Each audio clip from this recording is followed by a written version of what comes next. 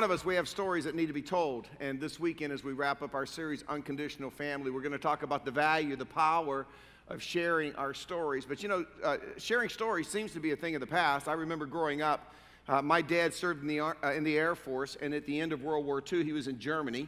And I remember as a kid, he had this shoebox, and he would pull this shoebox out, and it had all these black and white photos of when he was in Germany with his squadron doing different things. He had newspaper clippings that went all the way back to the 1940s. He's kept all these years, and he would pull them out, and he would share and different awards and medals that he won. And I would just hang on every word as he shared that kind of story. And I can remember sitting on the front porch at my grandparents' house, and that's back in the days when there were real front porches with real rocking chairs. And I would sit there and I'd listen to my grandparents as they would talk about their childhood and their youth, and I was just mesmerized as I listened to their stories. But the reality is, this idea of sharing stories as a family seems like it's a lost art. And I think the reason is because of the advancements in technology, especially as it relates to social media.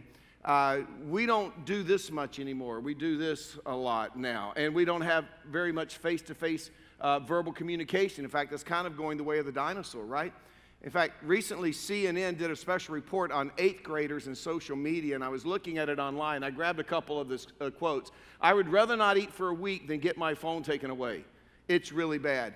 Now, if that was my kid, I would let her go ahead and see what it's like not to eat for a week, and then she could make that choice, right? But that kind of gives you an idea how 8th graders feel about their phone. Let me show you another one. Look at this one.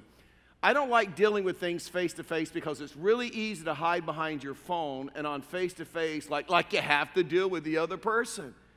So they were saying we would rather talk to people through the media, through our phone, than actually talk face-to-face. And in this survey, this report, it said that most 8th graders check their phone over 100 times a day to see what people are saying to them and to see what people are saying about them. And that's what I mean. We live in this time where we're talking more like this than we are like this. And it's really, really dangerous. But one of the real downsides of less face-to-face verbal communication is that we're tending to tell fewer stories, and that's a shame, because I'm telling you, stories are powerful things. I mean, think about it. 50 years ago, Martin Luther King Jr. stood in front of the Lincoln Memorial facing 250,000 people who had crowded in on the mall that day. And I'm telling you, when he stood there, he didn't read from a teleprompter, right?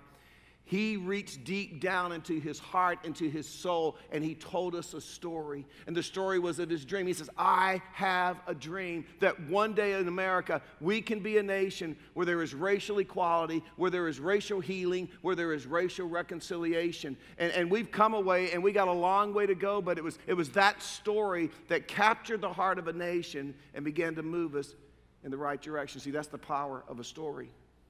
In 1980, if you were alive, America was a mess. We were in a recession. There was inflation. Laura and I bought our first house in the early 1980s. We paid 18% as a mortgage rate. Most of you are paying 3 to 4% now.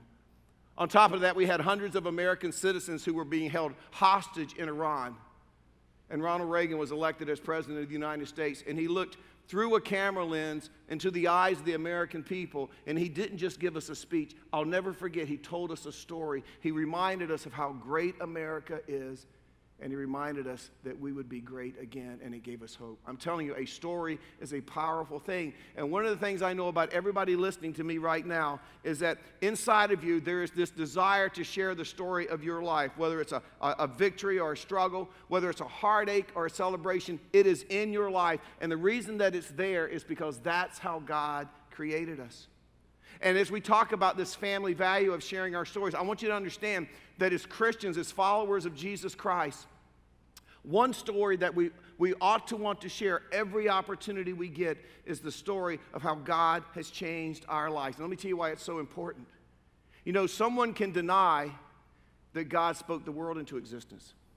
Someone can deny that God created mankind in his image. Someone can deny that while Jesus was on this earth, that he was at the same time fully God and fully man. Someone can deny that Jesus died on the cross for our sins and 3 days later rose from the dead. Someone can deny that one day Jesus is going to return to this earth as King of Kings and Lord of Lords. But I'm telling you, people have a hard time denying the story of a changed life.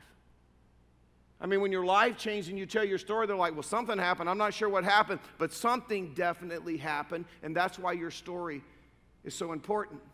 And when we talk to other people, when we share our story, what we're really doing is we're being involved in evangelism, and that's not a word that we use around here very often, and the reason is the word just itself scares the bejeebies out of us. I mean, we think of evangelism, that's some guy in a three-piece suit and a big old family Bible knocking at your door, let me share Jesus with you, right? That's evangelism. Or who wants to have a conversation with a friend that begins, hey, if you were to die tonight, you don't want to go there, right? Or what if you share your story of how Jesus Christ has changed your life and they ask you a theological question that you can't answer? So that's scary, that's stressful, right? But evangelism is really nothing more than the process by which we come alongside of a friend and we encourage that person to follow Jesus. And it really is a process. Recently, I've been reading back through 1st and 2nd Corinthians, and I'm reminded, 1 Corinthians chapter 3, verse 6, Paul said this to the church at Corinth. He said, I planted the seed. In other words, when I was with you, I shared with you the life-changing message of Jesus Christ, his death, his burial, his resurrection. But then a guy named Apollos, who was another great teacher, came along, and he watered it, he cultivated it, he fertilized the seed that I had planted. But at the end of the day, it's God that makes it grow. It's God that gives the increase. So it's this process. And in the old days, when we talked about sharing our stories, we used to refer to this as witnessing, right? And we don't use that term anymore, but it's actually a good term because this word witness literally means to give testimony of facts or events. In other words, when we're telling the story, we're just sharing facts and events of how Jesus has changed our lives.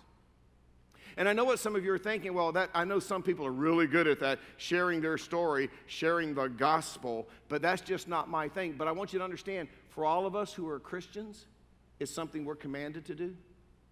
Matthew chapter 28, verse 19, it's now known as the Great Commission. Jesus coming down to the very end before he ascends back to heaven, he says, I want you to go make disciples.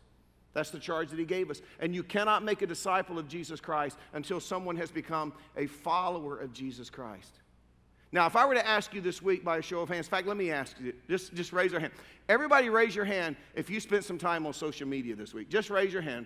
Yeah, okay, I'm putting mine down because I don't, because I think it's for perverts. But anyway, everybody else, lift your hand. Now you don't want to do it right. So you spent lots of times, but if I were to ask for a show of hands, how many people shared the story this week with someone of how God had changed their life? It would be pretty embarrassing. Do you know why? Social media is safe. I mean, as Christians, we can get on social media and we can post things and we can argue about gun control and immigration and climate change. We can get all passionate and say big, strong stuff, right? Or we can get on Facebook and Instagram and we can say, hey, it was a beautiful day. I rode around with my top down, took the dog for a walk, went to the Woolly Worm Festival, went to the fair. We don't care. We really don't care. I took my grandkids to the fair Friday night. I was so embarrassed. Laura's on Facebook. Pray for her. She posted pictures on Facebook. I cannot tell you how many people came up to me last night at the Saturday evening services. Wow, we saw on Facebook you took your grandkids to the fair. This was my response. Why do you care? Why, I don't care that you go to the fair. Why do you care why do we spend so much time doing that? Yet we're sitting on a story. See, we're sitting on the answer to life, not only now, but life after we die. But we'd rather spend time on social media talking about all kinds of things and posting all kinds of pictures instead of sharing something that could actually make a difference in our life. And if I asked you why you don't share it, you say, Mike, it's stressful, it's scary, but I think more often than not, it's because we don't understand what the process involves. You see, salvation is a decision that happens at a point in time when a person decides to follow Jesus Christ. But evangelism is a process. And sometimes it can take days, sometimes it can take weeks, sometimes it can take months, sometimes it can take even years. But this weekend, I want to show you how just telling your story of how God has changed your life fits into this process of evangelism. And to do that, I want to look at the story from the life of the Apostle Paul as he tells his story. So if you have your Bible, turn to Acts chapter 25. We're going to be in chapter 23, 25, 26. Just go to chapter 25 and wait for me. I'll be there in a second. If you don't have your Bible, we'll put the verses up on the screen. You got Matthew, Mark, Luke, John, Acts. So the fifth book in the New Testament, you will find yourself there. Understand that when the Apostle Paul became a follower of Jesus Christ, he became the new voice of Christianity. And the very same religious leaders that were responsible for finally getting Jesus on the cross and killing him, now they set their sights on Paul. They want to squash Christianity. They want to nip it in the bud. They want to get rid of it once and for all. So it says in Acts chapter 23, verse 12, some Jews, and these are the religious leaders if you read the chapter, they formed a conspiracy and they bound themselves with an oath not to eat or drink until they had killed Paul. More than 40 men were involved in this plot. And you can read it for yourself, but to make a long story short, they kind of manipulate the legal system. They have Paul arrested. He's taken into custody, and he's going to stand trial for the charge of being a troublemaker. So when you get to chapter 24, he has his first trial. He goes before a guy named Felix. Felix asks him some questions. He can't find anything that Paul is guilty of, but that doesn't stop him from keeping Paul in prison for 2 years, hoping to extort some money out of him. So even though Paul has done nothing, he just keeps him in prison. Well, then later on, he goes before a guy named Festus. And I don't know if Felix and Festus were twins, but I don't know, put those names together, probably, right? So he goes before Festus. Festus can't find anything that Paul's done wrong either. And now Paul, who's been sitting in jail for over 2 years, he's kind of had it with this whole charade. So he decides, I'm going to go straight to the top. I want to talk to the emperor. I want to talk to Nero. And being a Roman citizen, it was the law in that day. He had every right to make that request. But Festus knew that you didn't send somebody to Nero without charging them with something. The problem is he can't find anything that Paul has done wrong. So one day, Festus, he's hanging out with King Agrippa. King Agrippa, he's a couple of rungs up on the org chart. And he's sharing with him his dilemma. He says, I got this guy in jail, Paul. The Jews want him dead. I can't find anything that he's guilty of. And it kind of sparks King Agrippa's interest, and he says, man, I'd love to meet this guy. So you get to chapter 25, verse 22, he says, I would like to hear this man myself. And so the very next day, the great apostle Paul, right, goes in to meet with King Agrippa, and Agrippa begins by basically asking him, Paul, what do you have to say for yourself? Now understand, you're getting ready to hear from the guy who wrote most of the New Testament. Other than Jesus Christ, the most brilliant theologian that has ever lived. And if Paul wanted to, he could back up the big old theological dump truck and dump it all over King Agrippa. But instead of doing that, instead of having a theological debate, instead, he takes the opportunity to share his story about how Jesus Christ has changed his life. He begins in chapter 26, verse 2. He says, King Agrippa, I consider myself fortunate to stand before you today as I make my defense against all the accusations of the Jews, and especially so because you are well acquainted with all the Jewish customs and controversies. Therefore, I beg you to listen to me patiently. Just give me a chance. That's all he's asking for. Verse 6. He says, the Jewish people all know the way I have lived ever since I was a child, from the beginning of my life in my own country and also in Jerusalem. They have known me for a long time and can testify, if they are willing, that I conform to the strictest sect of our religion, living as a Pharisee. The Pharisees were part of that religious group that made sure Jesus ended up on a cross. And then he goes on to say, and now it is because of my hope in what God had promised our ancestors. What was it that God had promised the ancestors? The Messiah. So he says, now it's because of this Messiah that's come. That's the reason that I'm on trial today. Verse 8. Why should any of you consider it incredible that God raises the dead? I too was convinced that I ought to do all that was possible to oppose the name of Jesus of Nazareth. And the book of Acts bears that out. If you go back to chapter 7, we have our first Christian martyr. His name is Stephen, and he's stoned to death by the religious leaders of the day. But when you get to chapter 8, verse 1, it says this, and Saul, and that's who later became Paul, right? Saul approved of them killing him. In other words, Saul stood by while they stoned Stephen. On that day, a great persecution broke out against the church in Jerusalem, and all except the apostles were scattered throughout Judea and Samaria. Godly men buried Stephen and mourned deeply for him, but Saul began to destroy the church. Going from house to house, he dragged off both men and women, and he put them in prison. So as Paul stands before King Agrippa, he says, Agrippa, I get it. I understand where you're coming from. I hated them too. By the way, just so you know, Agrippa comes from a long line of Christian haters. His grandfather was the one who murdered all the babies 2 and under around the time of Jesus' birth. His great uncle had John the Baptist beheaded. His dad killed James. Eventually, he imprisoned Peter. So Paul, understand, is looking into the face of a man who understands what hating Christians and Christianity is all about. And he says to Agrippa, listen, Agrippa, I used to be just like you. We're cut from the same cloth. We are two peas in a pod. In fact, verse 11, many times I went from one synagogue to another to have them punished, and I tried to force them to blaspheme. I was so obsessed with persecuting them that I even hunted them down in foreign cities. So Paul says, Agrippa, we have more in common than you think. No one has been more aggressive against the cause of Christianity than I have.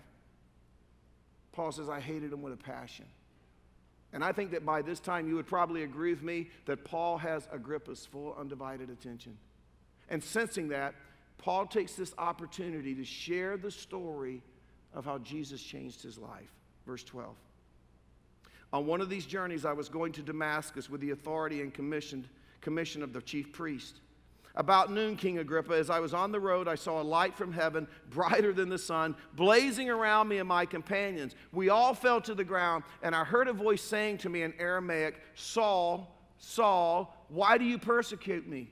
It is hard for you to kick against the goads. And that's not a misprint. That's not goats. That actually is goads. And you say, well, what is a goad? That's actually a reference to an old Greek proverb about useless resistance. We would say in our English, why fight the inevitable? Right? So Jesus is saying, Saul, why are you persecuting me? Why are you fighting against what's inevitable? Paul says, then I asked, who are you, Lord? I am Jesus whom you are persecuting, the Lord replied. Now get up and stand on your feet. I have appeared to you to appoint you as a servant and as a witness of what you have seen and will see of me.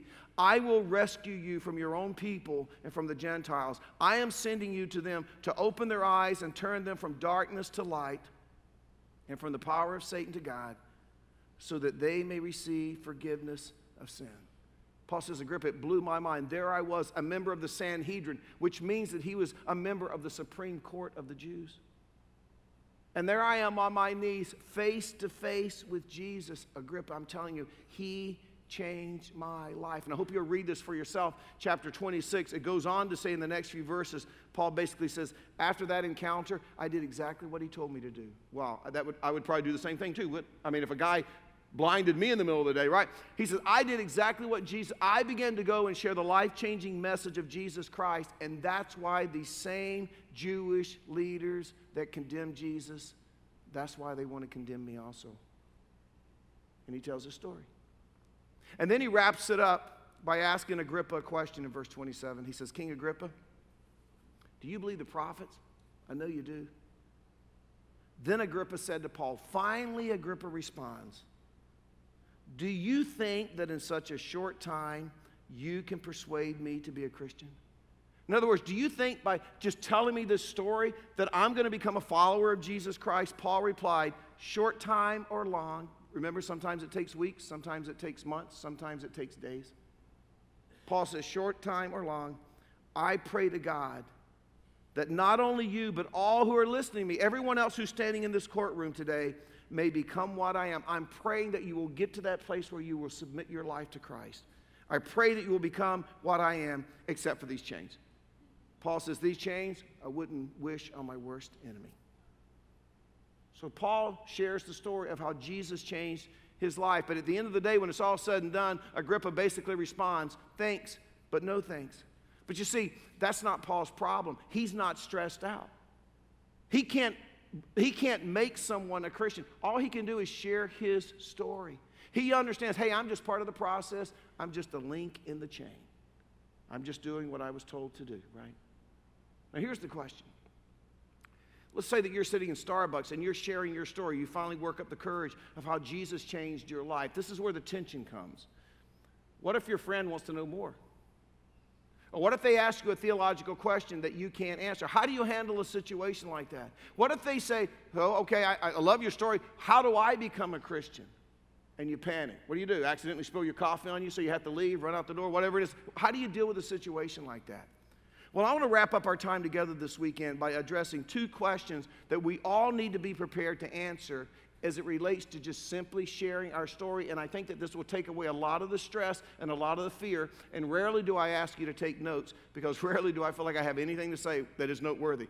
But I would encourage you this weekend, whether it's on your phone or if you have a fly leaf in your Bible, grab a pen, couple of things that we're going to talk about that will save you a lot of this stress. What is it that we need to know? Here's the first question. What is it that our unbelieving friends need to know after we share our story? And then what is it that our unbelieving friends need to do? And this is very, very important because most of our friends who aren't Christians, they already think they know what they need to know, and they already think they know what they need to do. I mean, a lot of our unbelieving friends, they think that, well, if I'm going to be a Christian, that just means I got to stop sinning and I've got to start being good. Or some think that they need to pray some kind of magical prayer. Or they think they need to make a commitment or give something or maybe be baptized, right? There's a lot of confusion out there. And one of the reasons there's so much confusion is because the church has made it very, very confusing. We may be the biggest problem. I mean, our unbelieving friends, they go to one church and they hear that they need to commit to something. They go to another church and they hear that they need to give something. They go to another church and they hear that they need to receive something or exchange something. I mean, no wonder they're so confused. We're not even consistent with the message that we're sending to them. So we need to be consistent. As a church family, we need to make sure that we're on the same page, that we're giving good, sound, biblical theology about what it actually means to become a Christian and how you become a Christian. So if you have your Bible, 1 Corinthians chapter 15, it is one of the simplest passages in all the Bible about what is it that our unbelieving friends need to know. Let's answer that question first. What is it that they need to know? Understand 1 Corinthians chapter 15, Paul is writing to the church at Corinth, and this is what he says in verse 1. Now, brothers and sisters, I want to remind you of the gospel I preached to you. By the way, what does this word gospel mean? Well, in the first century, when Greek was a spoken language, it simply meant good news.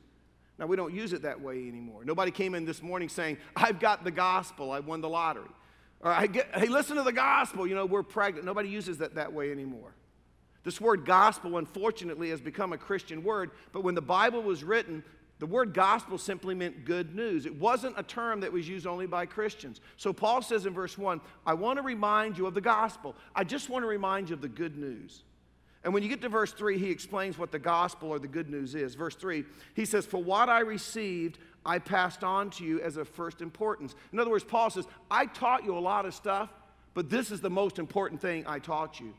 And I would say this, as much stuff as we've talked about at Hope and as many series as we've been through, I would say this is the most important thing that you will ever hear coming out of my mouth. This is what he said, Christ died for our sins. Just say that with me. Christ died for our sins. Okay, you sound like Presbyterians. Say it like you mean it. Ready? Christ died for our sins, right? He says according to the Scriptures. So if somebody walks up to you tomorrow or you're sitting with your friend across from the table at Starbucks and they say, well, Mike, what is the gospel? You can say, well, Christ died for our sins. And then Paul gives us some proof in verse 4. He says he was buried. In other words, he didn't just pass out and swoon and resuscitate. He was buried. In other words, he was dead. Now, that's very, very important because in the first century and for centuries since the resurrection, a lot of people have used this swoon theory that Jesus didn't actually die. He swooned or he passed out on the cross. His family and loved ones took him down, wrapped him up like a mummy, put him in a tomb, rolled a 2-ton stone in front of it. Somehow, a few hours later, Jesus felt refreshed and revived from the coolness of the tomb. And somehow he got out like Houdini and he wrapped himself and moved the 2-ton stone. It was like, ta-da, I'm back type thing, and that he didn't actually die. He just resuscitated himself. Paul says, no. He was dead, and the proof of that is his friends and his family buried him. I mean, nobody, if there was no one who wanted to bury Jesus, it was his friends and family, right? And if they could have seen either the flicker of an eyelash, if they could have seen the twitch of a muscle, any lift in his chest whatsoever that he might be breathing, trust me, they would have worked to resuscitate him. They wouldn't have buried him. Paul said he died for our sins, and the proof was he was buried. And then he gives us a second point in verse 4. He was raised on the third day according to the Scripture. So the first point is Christ died for our sins. Here's the second. Jesus was raised on the third day. Let's say that together. Jesus was raised on the third day. And how do we know that he was raised? He says in verse 5, he appeared to Peter and then to the 12. And after that, he appeared to more than 500 of the brothers at the same time, most of whom were still living. In other words, Paul said this wasn't an isolated occasion where some guy came home from work and said, honey, I stopped at the market to get some milk on the way home. I think I saw Jesus. And she's like, you're an idiot. Every time you see a guy with sandals and a beard, you think it's Jesus. It wasn't Jesus. Paul says, no, that's not what happened. He said there were 500 people that saw him at the same time. It wasn't an illusion. In fact, it goes on to say some of them are still alive. You can go to Jerusalem right now, and there are people walking around the streets of Jerusalem that saw Jesus after the resurrection. You can talk to them. Verse 7, he says, then he appeared to James, then to all the apostles, and last of all, Paul says, he appeared to me. And we just talked about that on the road to Damascus. So understand the message that we need to make clear to our unbelieving friends is very, very simple. Jesus died for our sins and was buried. Jesus was raised from the dead on the third day. And the reason that the resurrection is so important is not important. I mean, it's important that he died for our sins, but see, the resurrection, that validated that Jesus was, in fact, who he claimed to be, the Son of God, who was capable and willing to take away the sins of the world. So if somebody walks up to you tomorrow and says, what's the gospel? You just tell them, hey, Jesus died for our sins and was buried. Jesus was raised from the dead on the third day. And you say, well, Mike, everybody knows that. Well, that may be true. But remember, evangelism is a process. And many of you listening right now, you can attest to that. Some of you attended church for years. Maybe you went to a Christian school or a Catholic school. You heard the gospel all your life. Jesus died on the cross and was buried. He was raised from the dead on the third day. You heard that all your life. It just didn't change anything. But one day you heard it, and the lights came on, and it clicked. And you thought, now I get it. I was working out at the gym one day, and I had just finished doing a set, and there's a guy there. He'd kind of grown up in the Methodist church his whole life, and I would kind of harass him. That's my spiritual gift of harassment, and he would harass me back. Great relationship. And just as soon as I finished my set and put the weights down, he just walked up to me and said, got a question for you, Mike. How can you know that you go to heaven when you die? I'm like, wow. I mean, that's like throwing a bone to a dog, to ask a pastor that, right? And I basically shared with him what I just shared with you. And we had a little bit of conversation, but that was it. He knew it already. He'd been in church all of his life. Well, then he came for a Christmas production, and then he came to Easter, and then he started attending from time to time. And then a couple of weeks ago when I taught, and at the end I said, man, if you would like to receive Jesus Christ this week in this free gift of salvation, come down here to the front and someone will pray for you. Guess what? It clicked for him. And he made his way down to the front, and he invited Jesus Christ into his life. See, it wasn't that he had never heard that Jesus died on the cross and was raised the third day. He'd heard it all his life. It just never clicked. That's why it's our job to be ready all the time, 24/7, with a clear gospel message. It's because when that critical moment comes, and we don't know when that critical moment's going to be, but when it comes, we can say, here's what you need to know. Jesus died on the cross for our sins and was buried. Jesus was raised from the dead on the third day. Second, what does an unbeliever need to do with that information? It's one thing to know it, but what do they do with it? Well, here's the answer. They need to trust Jesus as their Savior. Say that with me. They need to trust Jesus as their Savior. Now, what does it mean to trust? Well, probably the most popular verse in the Bible, John 3:16, for God so loved the world that he gave his one and only Son, that whoever believes in him shall not perish, but have eternal life. Notice what it says. It says, whoever believes in him. It doesn't say whoever dedicates themselves to something, commits to something, promises something, pledges something. It doesn't say whoever gives a bunch of money. It doesn't say whoever is baptized. And I say that because I still hear every once in a while that people are teaching around here where you got to be baptized. You're not saved till you're baptized. It doesn't say that. It says whoever believes in him. By the way, a good argument for that, remember the thief on the cross? What did he say? Jesus, will you remember me today when you get to heaven? I don't read anywhere in that story where Jesus got him down off the cross and baptized him and then put him back up there. Said, okay, I'll see you later. Yeah. What did Jesus say? Sure, I'll see you in just a few minutes. Okay? Whoever believes in him. By the way, the two Greek words, believe and in, they had never shown up together like that in Greek literature until the Greek New Testament was written. And it's because, see, in the Greek language, there is no word for trust. There's only the word believe. But Jesus came along and said, the point isn't to believe that something is true. It's not to believe that something is historically accurate. The point is to believe in, which we would define in English as trust. So the way a person becomes a follower of Jesus Christ is by understanding the gospel. Jesus died for our sins and was buried. He was raised from the dead on the third day. They understand the gospel and they place their trust in Jesus. This is what John said in John 20:31.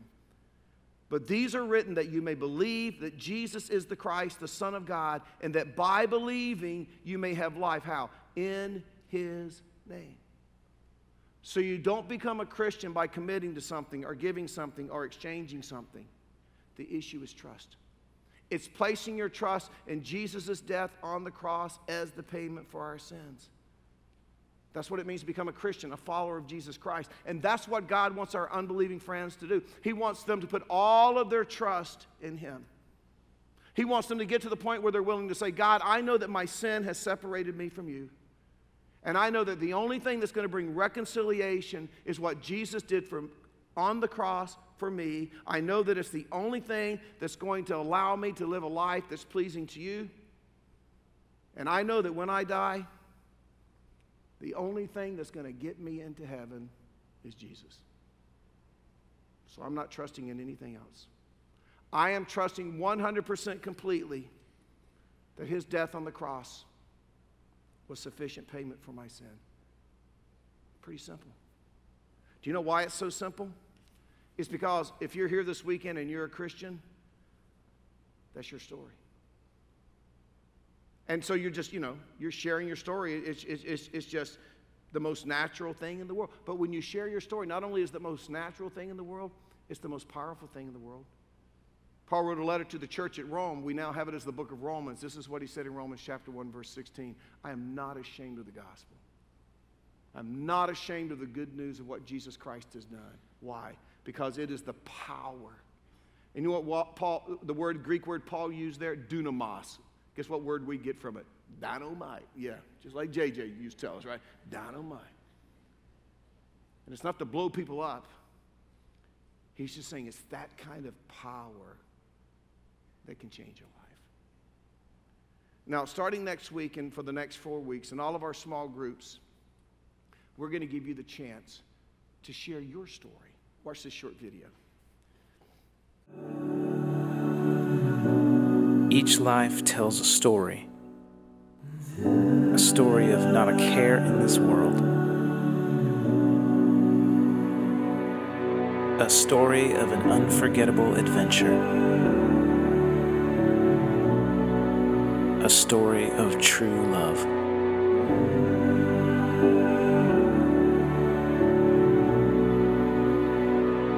Our stories have obstacles and hardships that shape us.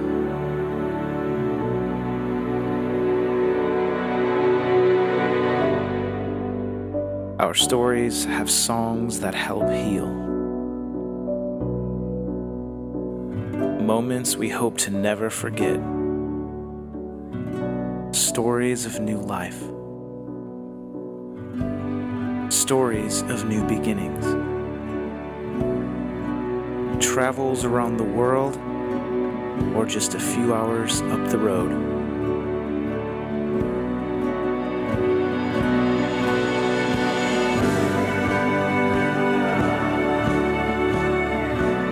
Join us as we share our stories with those in our neighborhoods, our families, and beyond. Stories of beginnings, obstacles, hope, and future. To create community and to find commonality.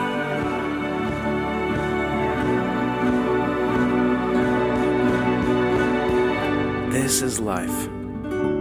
Life as we know it.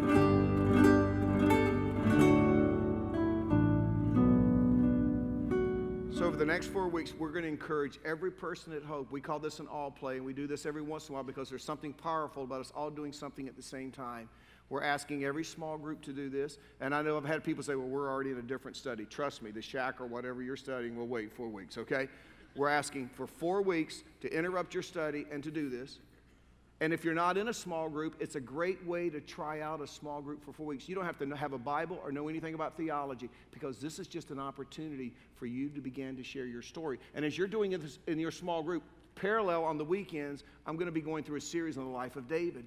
And we're going to begin by next week at looking at a story from his beginning. And the first week, you don't write the story of your childhood. You write a story from your childhood, a memory, something that somehow impacted your life. The next week, you write a story about an obstacle that you faced in life. And we're going to look at an obstacle that David faced in life. The next week, you talk about something that brought you hope in your life. And we're going to look at a section in David's life where he discovered hope in God. And then the week, you get to write a story about your future. What does your future look like? And we're going to look at David's future and how, even though with all of his mistakes, God kept his promise and was faithful and provided him with a future. I think it's going to be incredible. And I think it's an incredible way for us to really get to love and understand and appreciate one another. But I think it's even more importantly, it's going to allow us to see how we all fit together in God's story of redemption.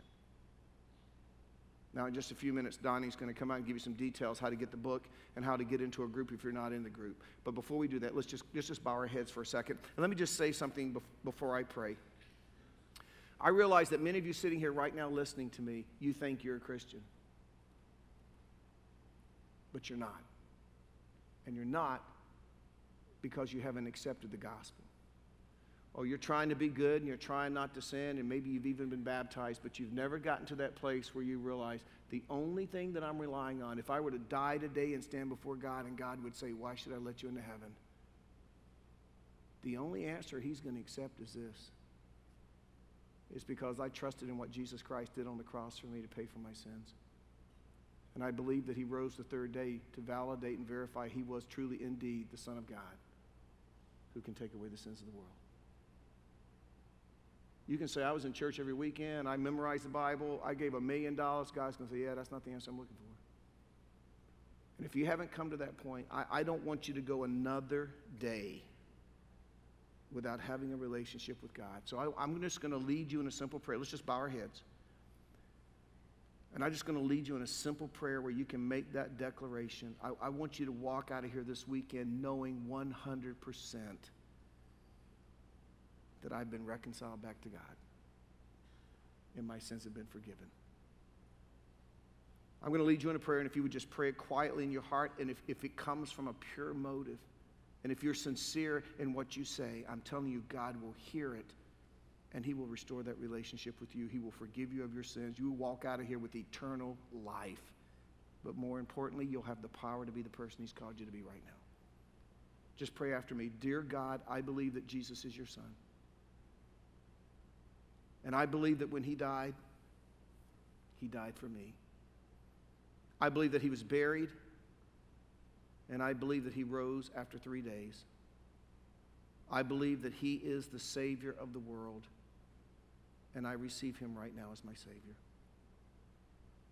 Please accept me into your family right now, not based on my efforts, not even based on this prayer, but based on my faith and trust in what you did on my behalf. Thank you for forgiving me, and thank you for accepting me.